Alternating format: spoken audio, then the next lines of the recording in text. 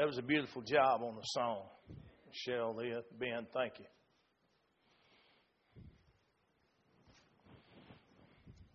Luke chapter 2. Let's start reading verse 10. I'll give it just a moment. I still hear pages turning.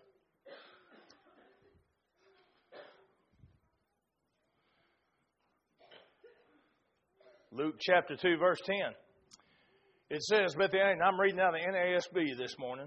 But the angel said to them, "Do not be afraid, for behold, I bring you good news of great joy, which will be for all the people. For today in the city of David there has been born for you a Savior, who is Christ the Lord.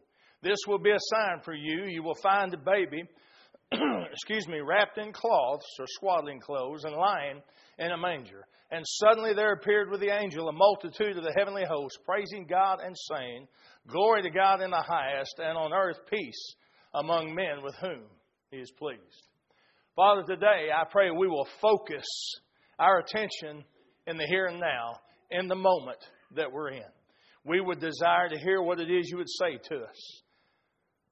Father, speak to us in a very real, very plain way this morning. In Christ's name, amen. Jessica was about 4 years old, and she had the perfect Christmas. I mean, she had her family all with her, and her cousins were there to play with her on Christmas Day, and she got all the presents that she wanted. She got to eat all her favorite food all day long. And as Mom was tucking her into bed that night, she looked up with a big smile. She said, Mama said, "What is it, honey?" She said, "Mama, I sure hope that Mary and Joseph have another baby next year." Now, the truth is, folks, after Jesus was born, Mary and Joseph did go on to have several babies. However, the first baby that was born to Mary was not one that her and Joseph had, but it was one that Mary had by God. Remember the prophet Isaiah. The prophet said in Isaiah 7:14, he said, "Behold, a virgin shall conceive and bear a son, and shall call his name Emmanuel." Today, folks, we're going to hear about the star of the show. We're going to hear about the main attraction. Although you would never know from the culture we live in today that Jesus is the star of Christmas.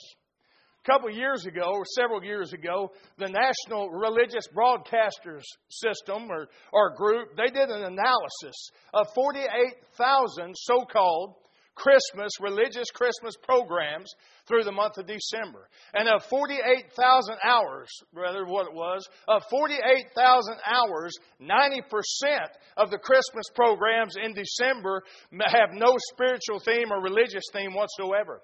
7% have a religious theme or a spiritual theme, but never mention Jesus Christ. Only 3% of 48,000 hours of so-called religious and spiritual Christmas programming through the month of December, only 3% even focus on the Lord Jesus Christ. Now, it's amazing to me because, folks, in the last few weeks, you remember on the Sunday mornings that I've preached, in the last few weeks, we've been learning that Christmas is all about the promise.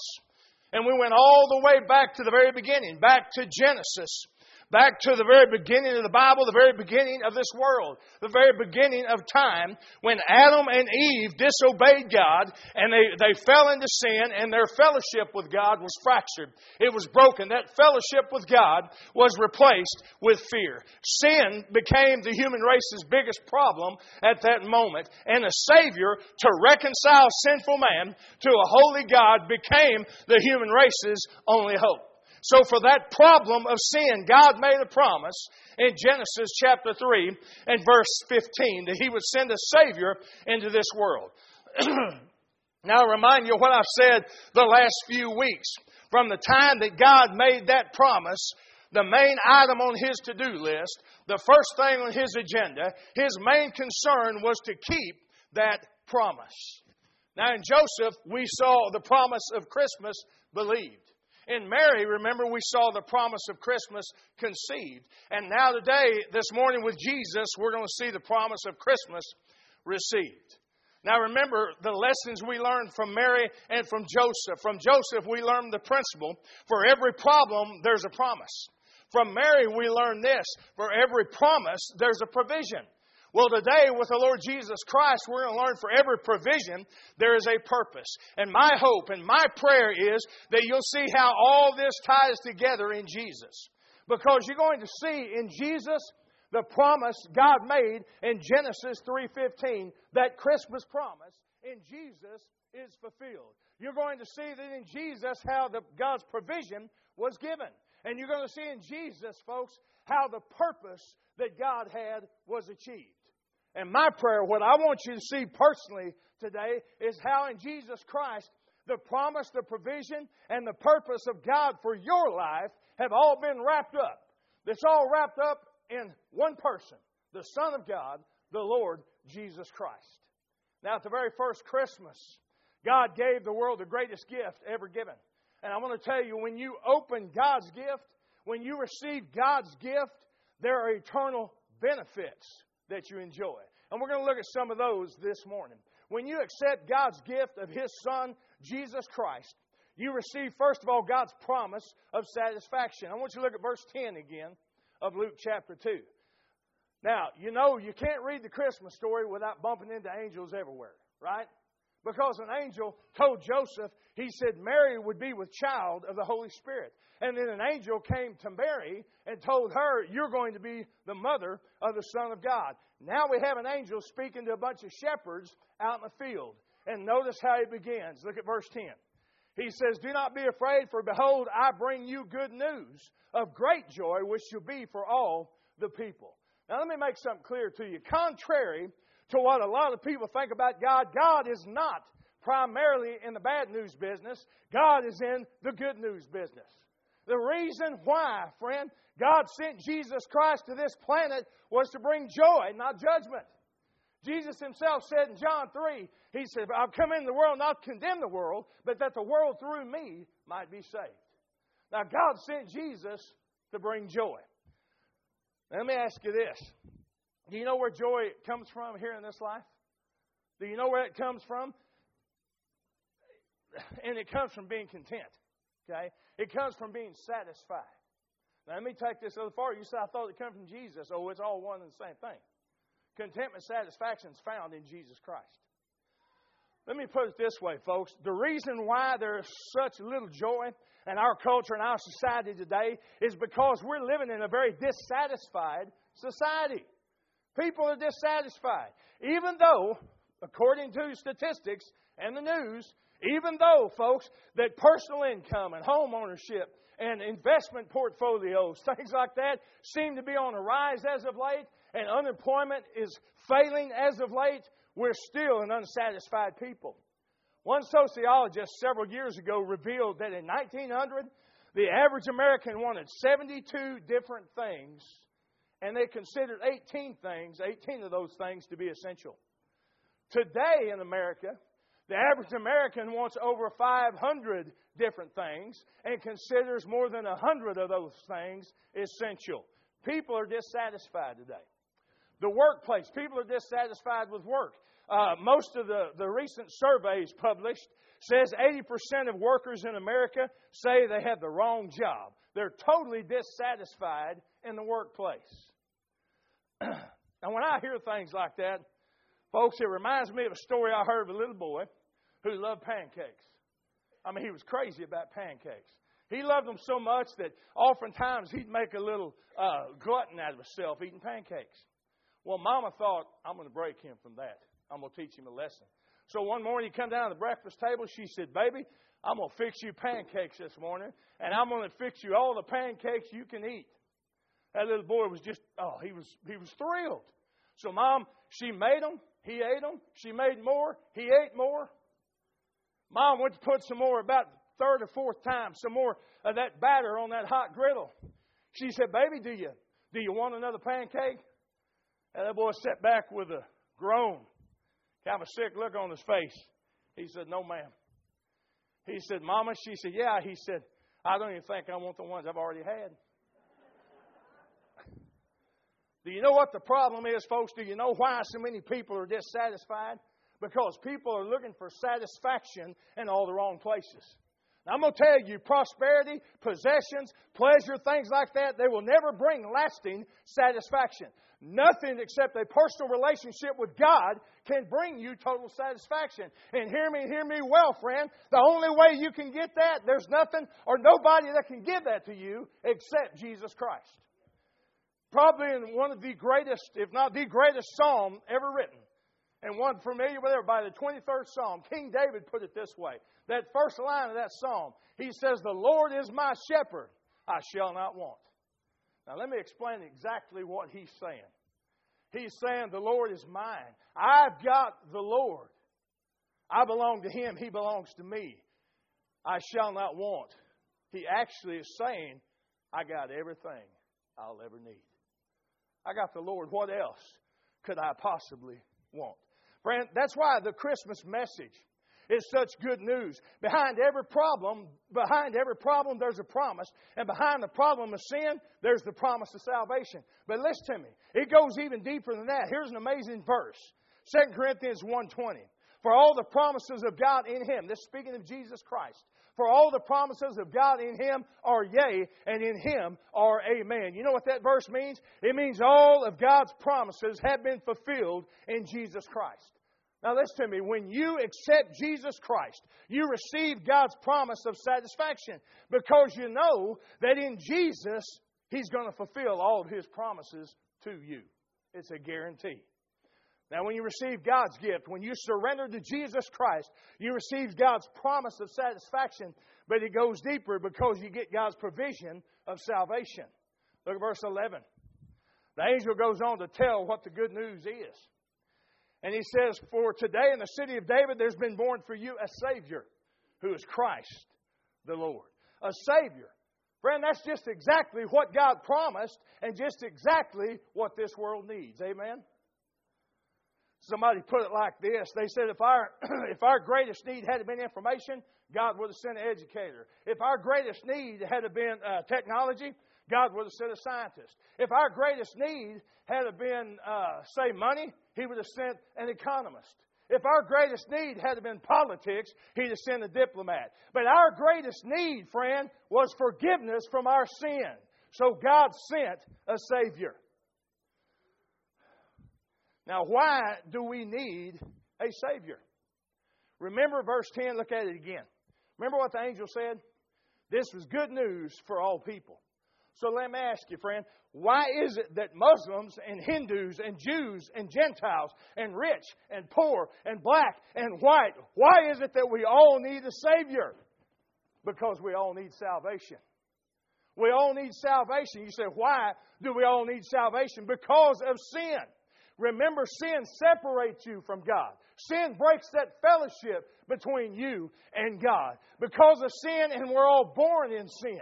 You say, I'm not born in sin. Oh, yeah, I got some bad news for you. Yes, you are. If you're alive, you were born in sin. It's passed on to all of us. We all live in sin, and I want you to get this clear in your mind. Apart from Jesus Christ, we'll all die in sin and be eternally separated from God.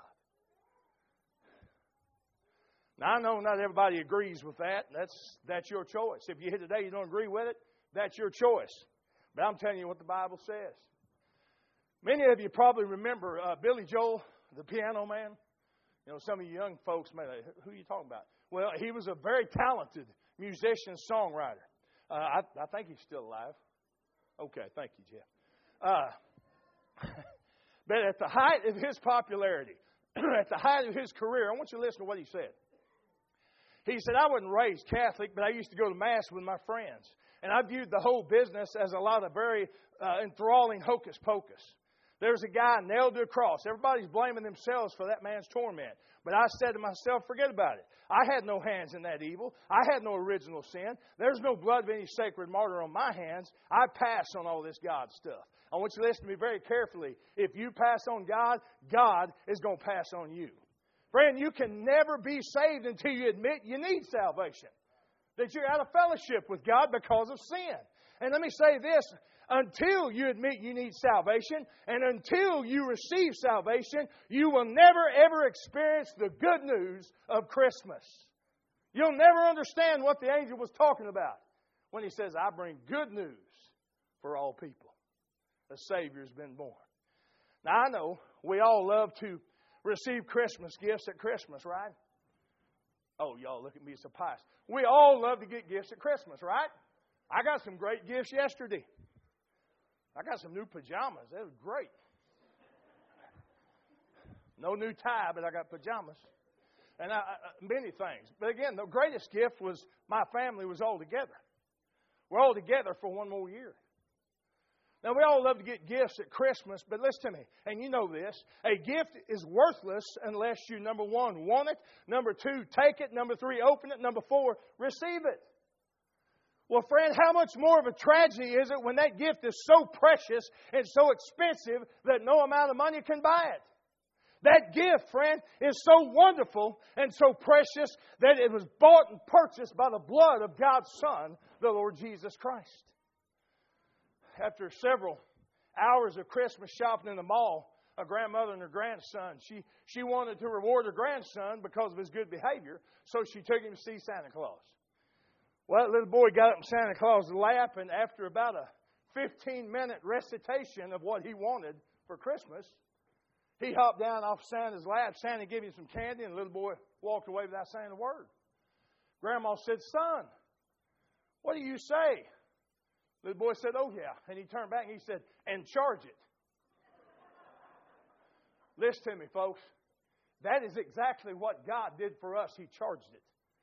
Our sins, my sins, your sins, God charged them to the Lord Jesus Christ's account. And God charged His righteousness to our account to reconcile us to Himself. Man, there's the story of Christmas right there.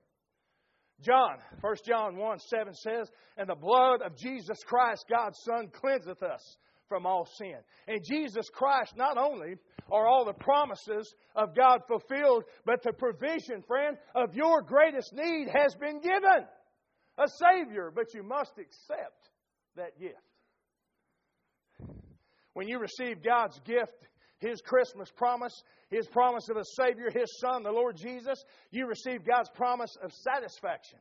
You receive God's promise or provision of salvation. But number three, when you receive God's gift, you also receive God's purpose of peace. Because what was the result of that little baby being born that first Christmas morning? Well, look at verse 14. The angels put it this way: "Glory to God in the highest, and on earth peace among men with whom He is pleased." I want you to remember, for every problem there's a promise. For every promise there's a provision. And for every provision there is a purpose. God promised salvation for the problem of sin. God provided a Savior to keep that promise of salvation. And the purpose of this provision is that we might have peace. Understand, God wants you to have eternal peace. That is peace with Him. Peace with God. That's why the Apostle Paul wrote in Romans 5, verse 1, "Therefore, having been justified by faith, we have peace with God through our Lord Jesus Christ." Now listen to me. With that eternal peace, peace with God, comes internal peace. That's the peace of God in your heart. The peace of knowing that you're right with God, God's right with you, and that leads to external peace, which is peace with others. Now I say that because I want you to listen to me right here. I know there are probably some here today. Christmas time's tough on you. It's hard for you. Because you have maybe relatives that you don't speak to. Because maybe you've got family members you have unresolved issues with. Now I want you to listen real close to me. I want to tell you, this is the perfect time. Christmas is the perfect time to reconcile, to break down walls and to build up bridges. And you can do that if you have, number one, peace with God. Because if you have peace with God, you're reconciled to God, you have the peace of God within your heart and in your life. And if you've got the peace of God within your heart and in your life, then you're going to share that peace with others, and they will experience the same peace that you have. I like the way one man put it. He said, "God takes life's broken pieces and gives us unbroken peace." Listen to me, friend. It's all right here for the taking if you'll just receive it. I want to share a true story with you. There was a young man from a very affluent, very wealthy family who was about to graduate from college. There was a custom in this very affluent neighborhood that when a kid graduated from college, the parents bought him a brand new car. That wasn't a custom in my family, and it's not in our family now, but it was a custom here in this story, a true story. It was a custom that when they graduated college, the kids got a brand new car. Well, this young man and his dad had spent weeks and weeks going to dealership, looking for that perfect car. Finally, they thought they'd found it. The boy was certain that car was going to be in the driveway on graduation night. Well, on the evening of his graduation, the father handed him a small package that was wrapped in beautiful paper. And the father told the boy, he said, this package contains the most valuable gift that a father could think to give to his son for graduation. Well, the boy was expecting it to be the keys to that brand new car that they looked at. He opened it up, and to his surprise, inside that box wasn't keys, but it was a Bible. Well, the boy was so angry, he threw that Bible down. He stormed out of the house, never spoke to his father again. Several years later, the boy had come home because his father had died. Following the funeral, that young man was sitting in his father's house, going through his father's possessions and thinking and looking at all that he was going to inherit. And he came across that Bible that his dad had given him several years before. And with a lot of grief and tears in his eyes, he brushed the dust off that Bible and he cracked it open. And when he did, a cashier's check dated the very day of his college graduation fell into his lap. And it was exactly to the penny what that perfect car was going to cost. Now, that gift was there all along if he'd just opened the Bible. Friend, I want you to hear me well. I'm here to tell you this morning, in the Bible, in this book, you won't find God's promise for you. You will find God's provision for you. You will find God's purpose for you, and all three of them are wrapped up in Jesus Christ. Now, I'm going to close right here this morning. I want you to listen real close. Because every person listening to me here, now pay attention, you're in one of three groups this morning. Everybody here. There's only three, and you're in one of these three groups.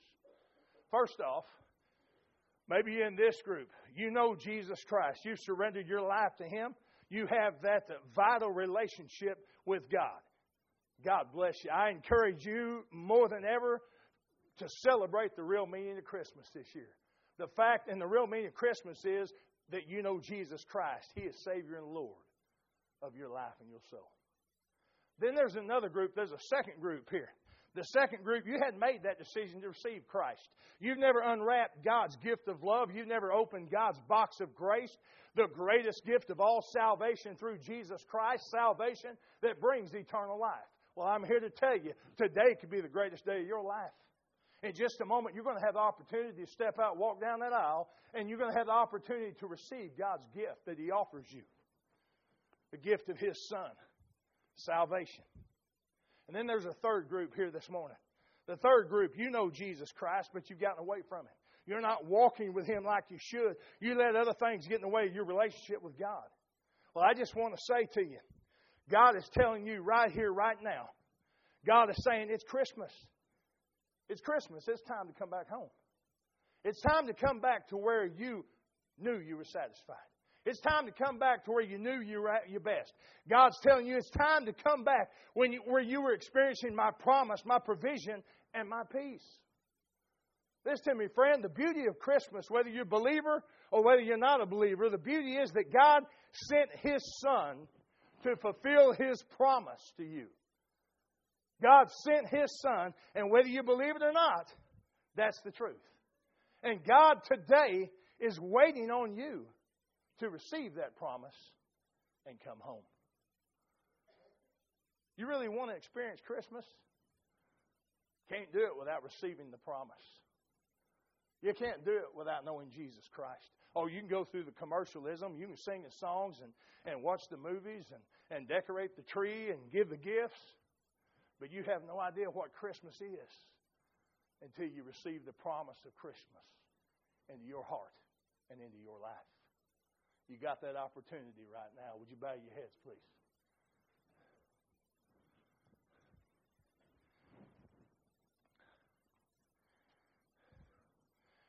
You say, preacher, I don't know how to receive that promise. All you need to do is step out of that aisle and walk down front here.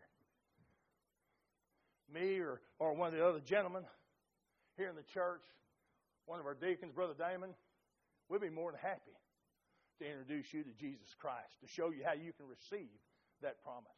Now, maybe you have received the promise, but like I said, you're not living that way. You're living for self and self alone, as if Jesus never come and died on the cross for you. See, we forget at times that same baby, that baby that was in the manger, he grew to be a man. And that man went to the cross. His whole life was about that cross. And he paid the price for you. Maybe you just need to come and pray at the altar this morning. Whatever decision you need to make, maybe you're looking for a church home. Whatever God's laid on your heart, you need to make that decision this morning. Father, I pray for those who need to have the courage to make the decision you're calling them to make. And I pray that they would see the urgency. They would sense that urgency. They would make the decision this morning in Christ's name. Amen. Would you stand, please?